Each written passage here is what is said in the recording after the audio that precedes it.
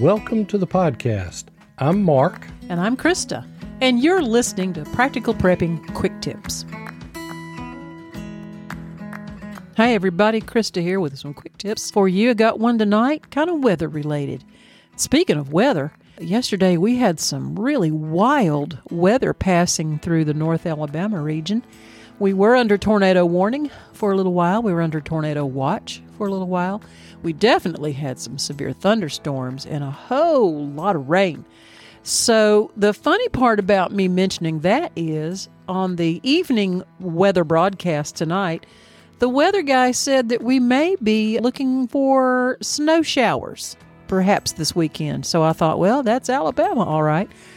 You know, you're going to have 70-degree spring weather one day and snow showers the next. Well, that got me to thinking about how to stay warm in the wintertime, and particularly when you know you're going to be outside. I was reading an article written by a gentleman named Michael Lanza. Michael is a former field editor for Backpacker magazine.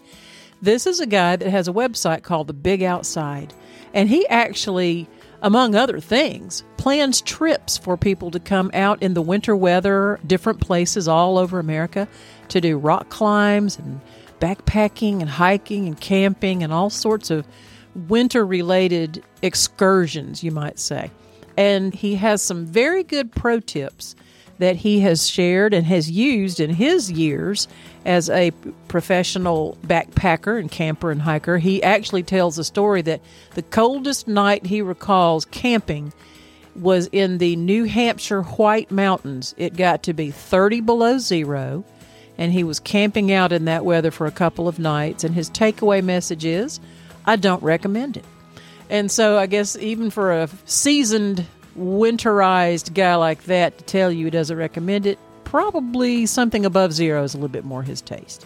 So he has prepared 12 pro tips for staying warm outside in winter weather. And I'm going to share these with you. The single most effective way to rewarm your body if you're outside in winter is to move. Move your muscles, move your arms, move your legs, walk, flap your arms. Also to increase your pace. If you're walking, maybe walk a little more briskly. And if you take breaks, make those breaks short because you can cool down very quickly in an elongated break. So move that body. Single best way to get rewarmed. The number 2 would be to pace yourself. You want to avoid working up a great deal of sweat because sweat makes you wet and that pulls heat away from your body. That is not what you want happening in the wintertime. So you need to find that balance of staying warm without sweating out too heavily. Number 3, adjust your clothing layers. If there's no wind and you're exerting yourself really hard, you would only need something like a breathable layer, like a fleece over a fast-drying, wicking base layer. Are you out in the windy weather? Then you're going to need something more like a waterproof, breathable, hard shell over a mid-weight layer like fleece or even a vest. So adjusting your layers is very important. Number 4, eat more.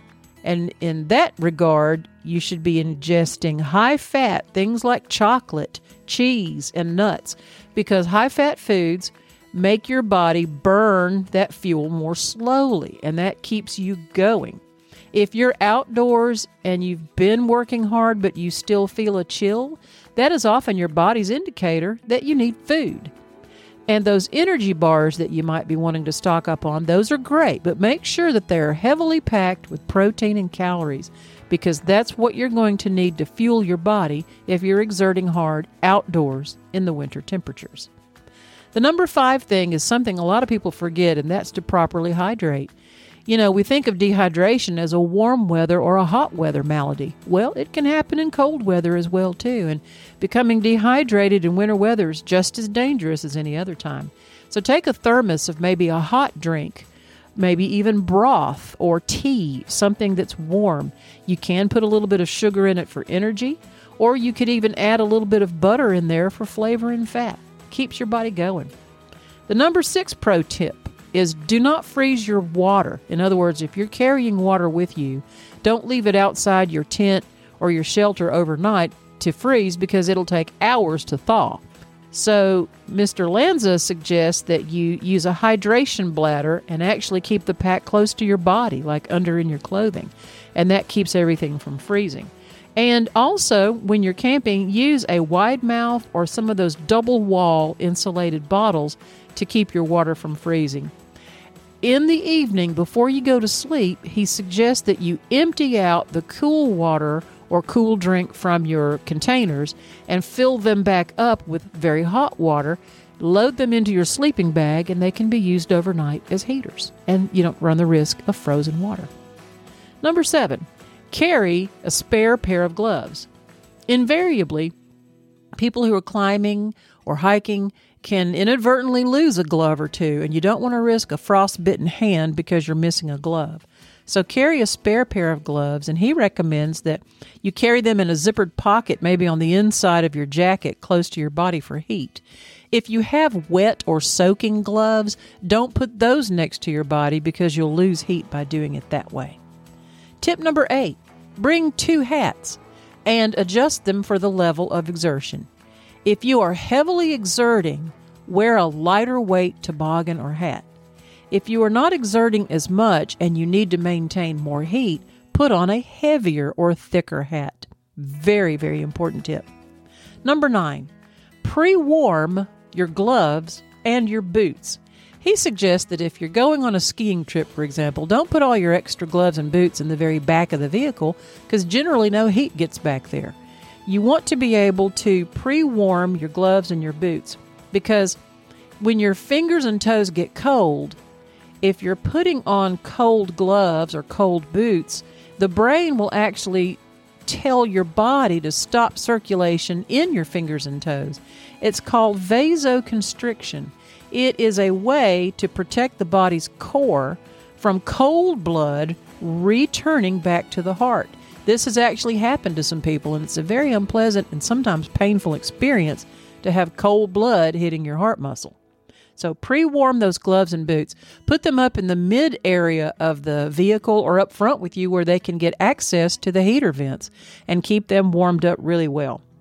Number 10, dress like a goose. What does that mean? If you stop for just a few minutes or more, put on a down jacket. It helps to maintain your body heat and prevents rapid cooling. When you get back up to start moving again, take off that down jacket so that you don't risk overheating and oversweating. Tip number 11, sit on your pack. Here's why. When you're out in the winter wilderness, the ground, the rocks, and the logs, they're all frozen. And if you sit on them, they will actually radiate heat away from your body very quickly. And that is something you don't want to happen. So put your pack down and sit on your pack instead and maintain some of that good heat. And last but not least, number 12, become a sun worshiper.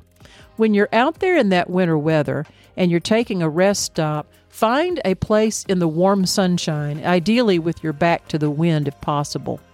And if you're going camping or hiking, you're going to want to go maybe more so in the months of March or April when there's more sun, longer in the daylight, rather than December or January when there's less sun and less heat. So those are the 12 pro tips for staying warm outdoors in the winter. You want to look up Michael Lanza. Fascinating guy. Go to his website, The Big Outside. You never know. You may want to take a winter excursion out somewhere in the mountains, and he'll be the one to set that up for you. Y'all have fun. Stay warm.